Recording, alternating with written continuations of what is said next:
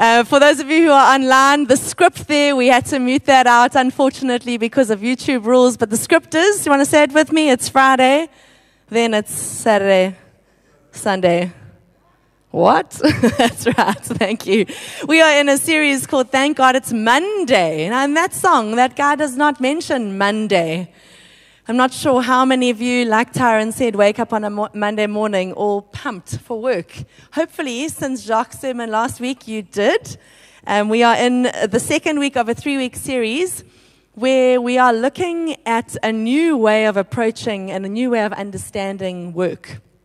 Did you know that the average person spends a third of their life asleep, just less than a third of their life at work, and just over the last third doing everything else?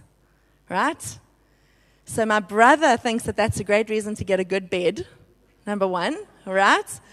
But also, can you notice that work takes up the lion's share of our lives? It gets this massive chunk of our lives, and I'm not just talking about paid work. I'm talking about any work that we do. You might be in school or university. That's work. You are working. You may be a parent, raising kids. That's work. I'm talking about all these kinds of work. Even if you are unemployed and you're looking for work, you know that it's work while you're looking for work. And so we want to look through this series through the lens of Scripture at this topic of work. Often we think that Scripture just gives us a list of things to do. It does give us a lot of really practical things to do, but more fundamentally, Scripture gives us eyes to see. And we're really asking for God's eyes to see work the way that He intended it to be. And I think when we understand God's heart for work and for how we approach work, we will change the lyrics of that song, right? Please don't make me sing it by myself. It's Monday, right? Monday. It's Monday. Thank God it's Monday. And we'll wake up pumped for the week because of what God is going to do through the work of our hands. Just to recap, last week Jacques gave us 3 very practical truths that describe work. Firstly, he told us that work is good. He reminded us that God is a worker and God created us in His image also to work. Secondly, that work is difficult.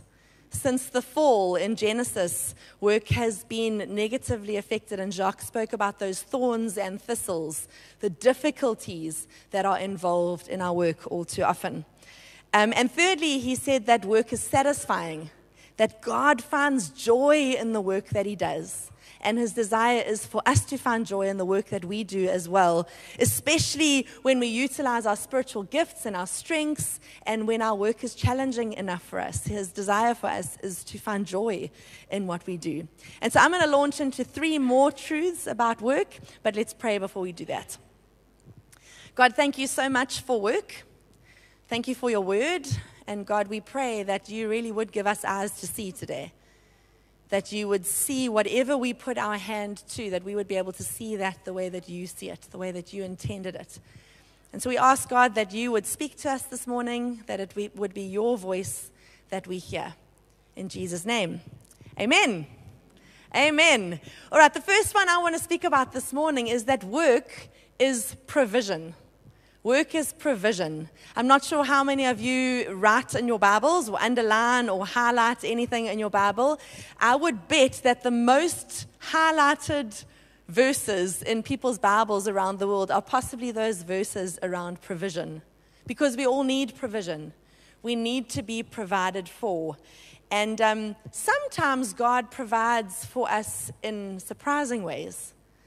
I don't know how many of you have stories of God providing for you in some miraculous way. About probably 15 years ago now, I visited my mom's cousin, which would make her I don't know how that all works, second cousin, once removed. I just threw that out there. I have no idea. My mother's cousin, who ran a ministry in Bulwer for disabled children. And she was just telling of all these stories about how God had provided for her their organization. But the one that I remember, and I've actually shared it a lot of times with people that I've spoken to, she was telling about how she often used to go shopping without any money because she was shopping for this organization and God provided for her. Often people would come and put money in her hand. This one instance, she was walking around the shops, filling up her trolley with the food that they needed, with the nappies and all sorts of things that they needed for this organization. And she was getting quite close to the till. And she started to say, okay, Lord, you're cutting it a bit fine here. I don't really, normally by now someone's given me the money, I have nothing. Carried on, she started putting the stuff through at the till. That's faith, eh? Anyway, she's just putting it through, and I can imagine what she must have been feeling. And as the last item went through, a person tapped her on the shoulder and said, "It looks like you're buying things for children. Do you run a ministry?" And she said, "Yes, I do." And gave her a check. Remember those things, checks? This is how long ago it was. Get this. The check had already been written out to the cent of what it said on the till. How crazy is that?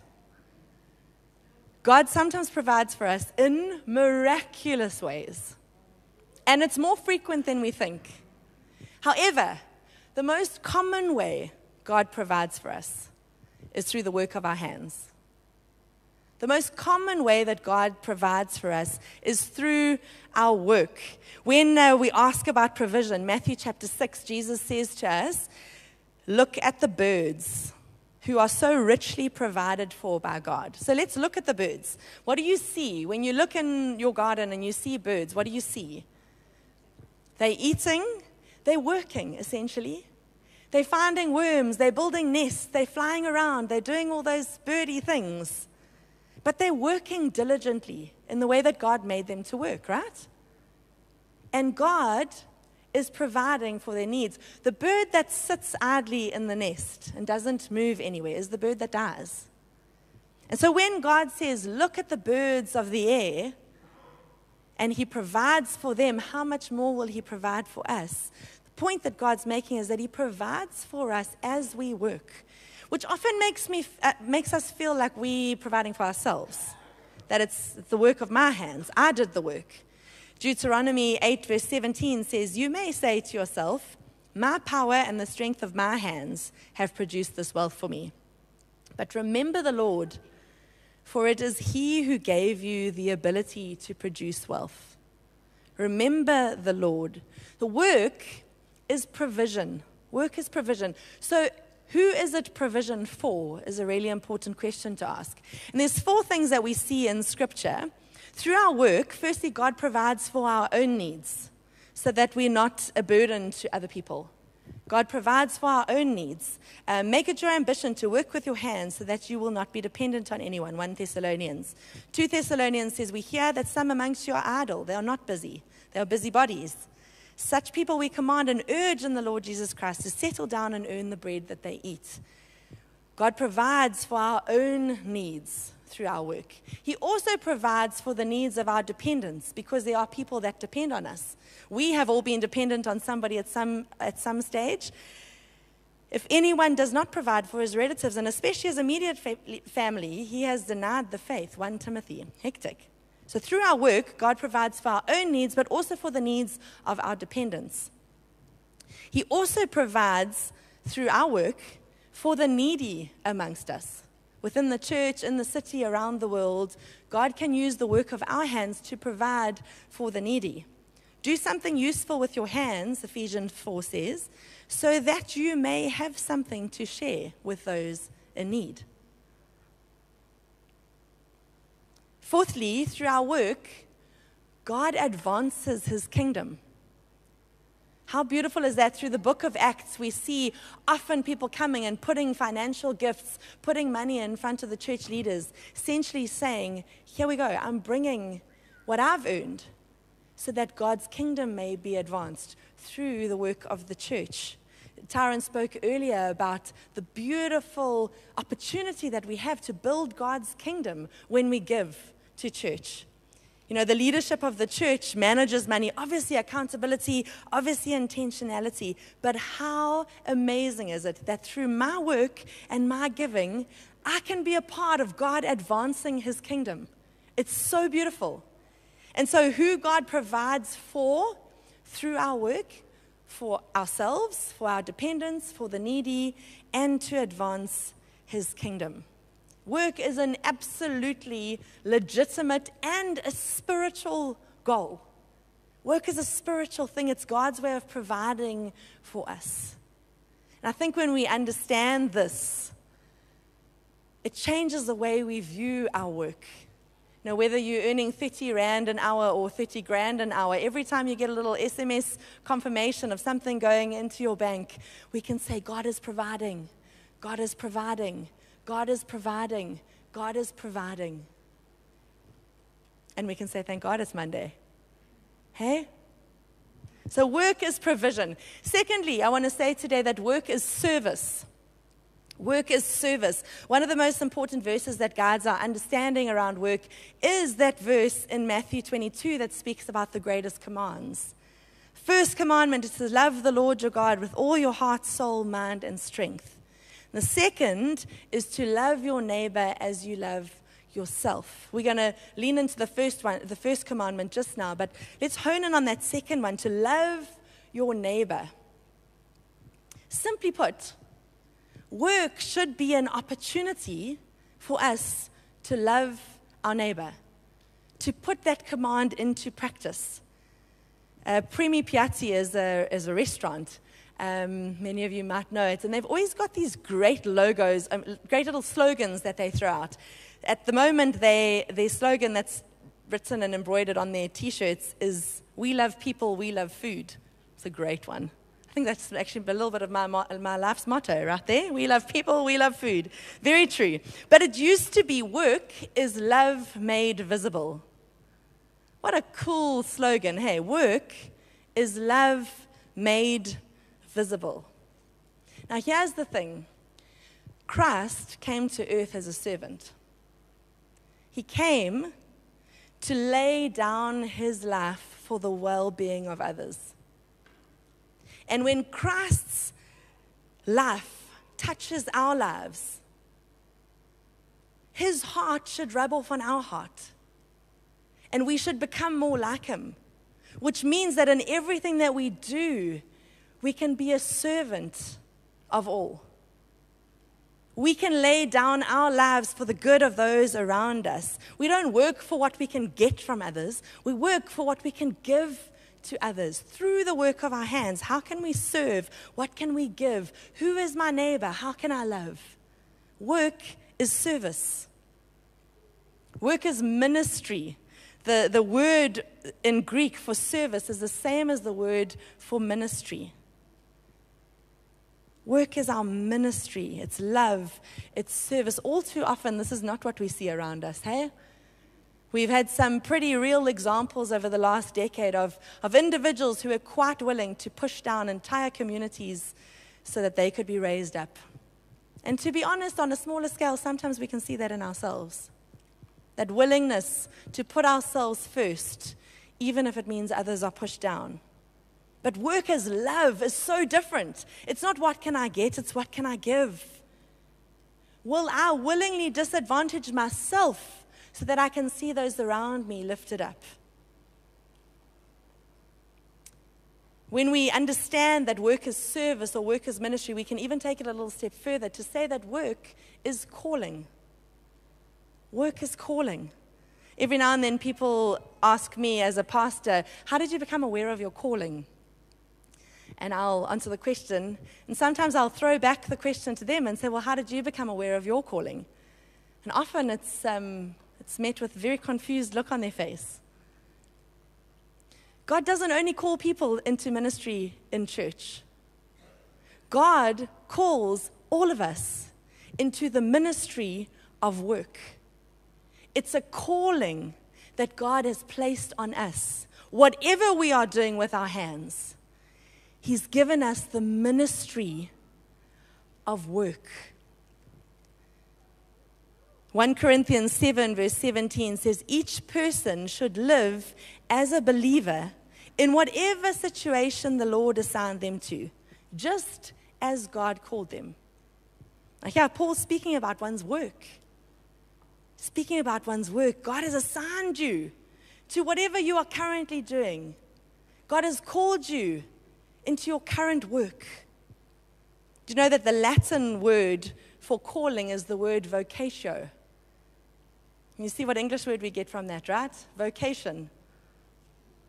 Our calling, our work is our calling. You have been called. If we see work as a job, we'll work for money, right?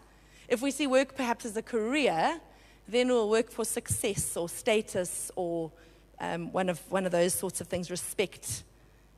But when we start to see work as a calling, we see it so differently. Right at the heart of this calling is the calling to serve others, to work for the common good, to use our work to be love made visible. Again, I'm not only talking about your work if you're a professional, whatever you work for money. If you're doing volunteer work, if you're at home, if you're retired, whatever you put your hand to, God has a purpose for that. And you can use that to serve those around you. If we see our work as a calling, it changes everything. It changes how we choose what we do, how we choose our line of work, how we choose to spend our time. We'll start to look not at what's going to earn us the most money or what's going to be the best advancement for myself, but we start to choose according to what's going to be of most service to those around me. That's what I want to put my time to. If we see our work as a calling to serve, it dignifies some of those low-status jobs, and I put them in inverted commas on purpose. Because there is no low-status job if they're callings from God to serve those around us, right? Whether you're a service provider, whether you're a cleaner, people who work behind the scenes and maybe feel like they're not getting any recognition. The child who's caring for his elderly parents is fulfilling a calling. The dad who changes nappies is fulfilling a calling. Gents, let's elevate those so-called low-status positions. I heard of a husband who came home from work and the house was an absolute mess. Clothes all over the floor, the bathrooms were stinking, the dishes were all over, kids were crying, the beds were unmade, the TV was blaring, and the husband was like, what's going on? And the wife turned and said, well, you know how you ask me every day what I did? Well, today I didn't do it. There's no such thing as a low-status calling. Seeing our work as a calling also changes the way we approach work. Because regardless of whatever line of work you're in, we can recalibrate it around a service ethic. How can I best serve people today? Also, seeing our work as a calling changes how we oversee people. It changes how we interact with people. It definitely has to change how we interact with everyone. But I want to specifically speak to those who oversee people. Some people who have the privilege of being a boss or employing others. We need to be reminded, as Colossians tells us, to treat employees with justice and fairness while remembering that we're accountable to God for how we treat those under us. Society tells us when we're in a position of status that we need to be served. But how can we serve? How can we serve those that we oversee? Whether you run a huge business with 100 employees, whether you run a home with 1 employee. How can we serve them? Friedrich Buechner describes a calling like this. He says, a calling is the place God calls you to is the place where your deep gladness meets the world's deep hunger. That's the sweet spot. Because truth be told, service, work as service, sounds a little bit contradictory to what Jacques spoke about last week, saying work must be satisfying. It sounds a bit contradictory. Unless you find that sweet spot where you are deeply satisfied, your deep gladness meets the world's deep hunger.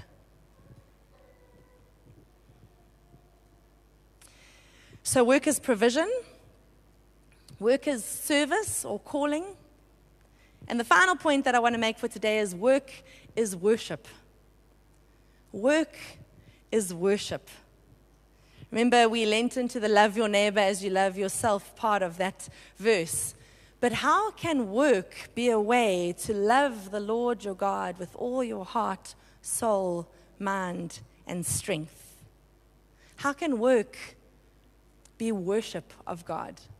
Again, don't only think of work as a specific profession. Work is what we do with our hands, what we do with our time.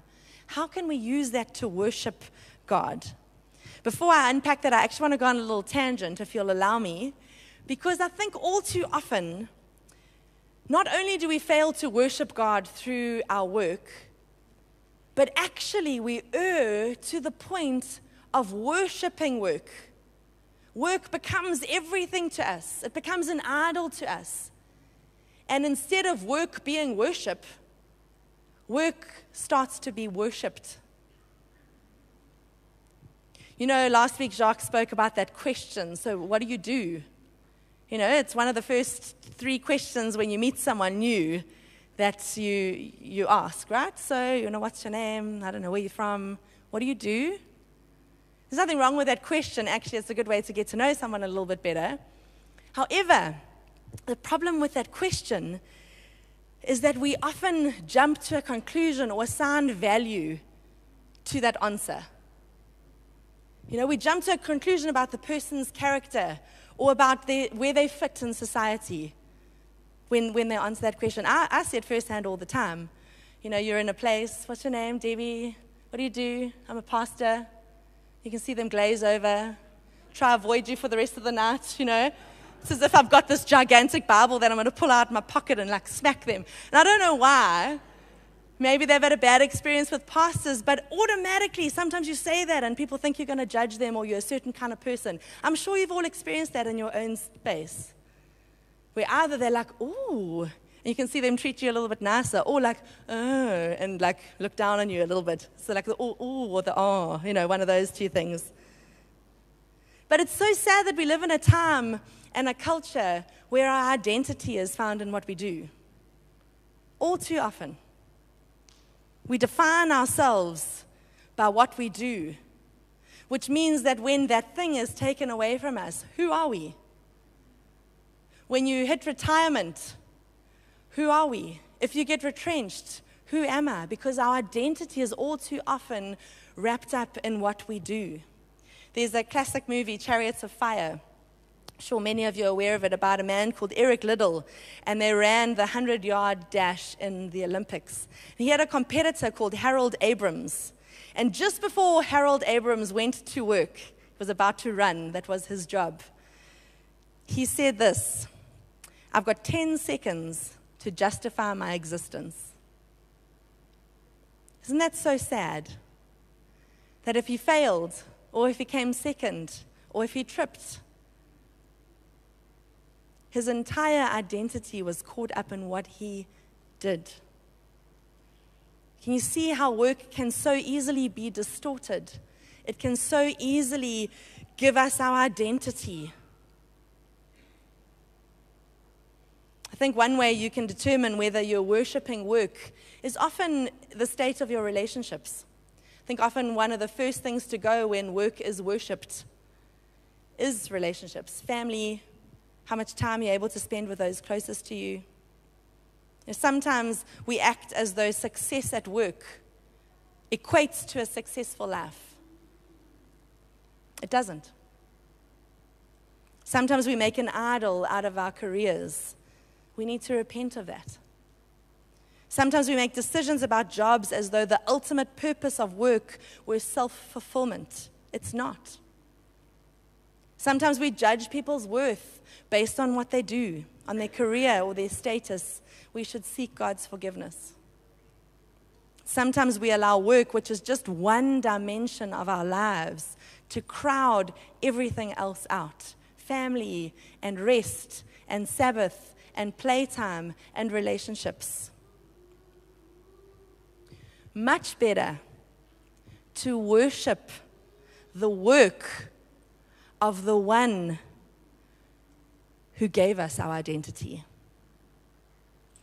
We worship Jesus, whose work for us, without us having to do anything, gave us our identity. Titus 3:5-7 says that Jesus saved us not because of righteous things we had done, so that having been justified by his grace, we might become heirs, having the hope of eternal life. Without me doing any work at all, he justified me. He reconciled me to God. He gave me an identity as his child, an heir to our Heavenly Father. I don't have to justify my existence by working. I have an identity because of the work of Jesus Christ. And when this penny drops, it changes everything. I understand the acceptance with God based on grace, not on what I can do. I'm not only what I do, I am who I am. Because God made me, and God died for me. Okay, so I'm coming back from my detour, right? Work is worship.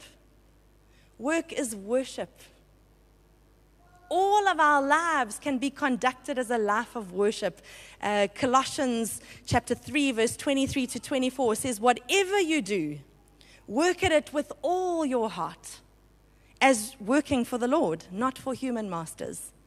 Since you know that you will receive an inheritance from the Lord as a reward, it is the Lord Christ you are serving. Whatever you do, work at it with all your heart.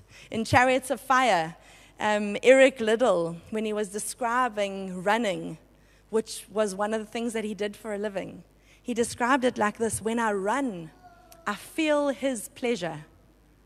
Work is worship. Whatever you do, do it with all your heart. Notice two truths from this verse. Firstly, it's not just church work. Sometimes we separate what we think is spiritual and what we think is not spiritual.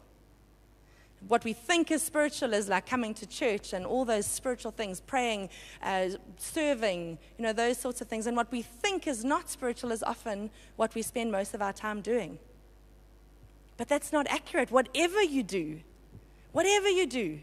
Paul's speaking here about your work and everything else that you do. Worship is no longer confined to a specific place and a specific time with a specific sacrifice, doing it a specific way. No, Jesus was that sacrifice. We are the temple. We can worship, as Paul encourages us, in a 24/7 kind of way. That everything we do is worship. We don't have to wait for this spiritual time where we come to church and that's the only time we're allowed to worship. Work is worship. The second truth from Colossians chapter 3 is that we can worship God with the quality of our work. Whatever we do, do it well. Do it with all your heart. So perfection is not the standard. Only God is perfect. But whatever you do, do it with all your heart. Do it well. Do it the best that you can. Do it with an excellent attitude. Bring excellent quality. Do it the best that you can. In the 1500s, Martin Luther, really speaking to this, he said the following. He said, the maid who sweeps her kitchen is doing the will of God just as much as the monk who prays. Not because she may sing a Christian hymn as she sweeps, but because God loves clean floors. God loves a beautiful attitude and something that's done well. The Christian shoemaker does his Christian duty not by putting little crosses on the shoes, but by making good shoes. Because God is interested in good craftsmanship. Whatever you do, do to the best of your ability as worship to God. Put that in any other context. What does that mean for the Christian accountant? What does that mean for the Christian teacher? What does that mean for the Christian homemaker? Whatever you do, work at it with all your heart, because it's worship. It's worship. A great example of this kind of work that's worship to God, we can see in Johann Sebastian Bach. Not sure if there's any classical music fans out there, but Bach was born in 1685. His parents both died at a very young age. He was, I think, 10, and both his parents had died. And he had a very friction-filled life. But somewhere in that process, he determined he was going to write music. And he was going to write music for the glory of God. That's what he decided to do. So when he was 17, he became the organist at church. And during his time in Germany, he wrote a new cantata every month. If anyone's ever tried to write music, especially this kind of music, a new cantata every month. There was a 3-year period of his life where he wrote, conducted, orchestrated, and performed with a choir and orchestra a new cantata every week. Every week for 3 years. I think at that time nobody had any idea what mark Bach would leave on the world. So where did he get this drive to do such good work and so much of it? Well, you can actually see it in his manuscripts. At the beginning of each of his manuscripts, he writes these little letters, these little clues. He sometimes would write INJ, which stands for In Nome Jesu, in the name of Jesus. Or sometimes he would just inscribe a little JJ, Jesu Juva, which means Jesus, help me. And at the end, he would inscribe SDG, which is Sole Deo Gloria. To God alone be the glory, on the last page of his manuscripts. He got that work was worship. His work was to write music. And he wrote it for the glory of God. And he wrote it the best he could. Whatever you put your hand to, do it as an act of worship. If your work currently is to look for work, how can you make that an act of worship? I think the question is not so much what work you're doing, but what is the motive behind your work?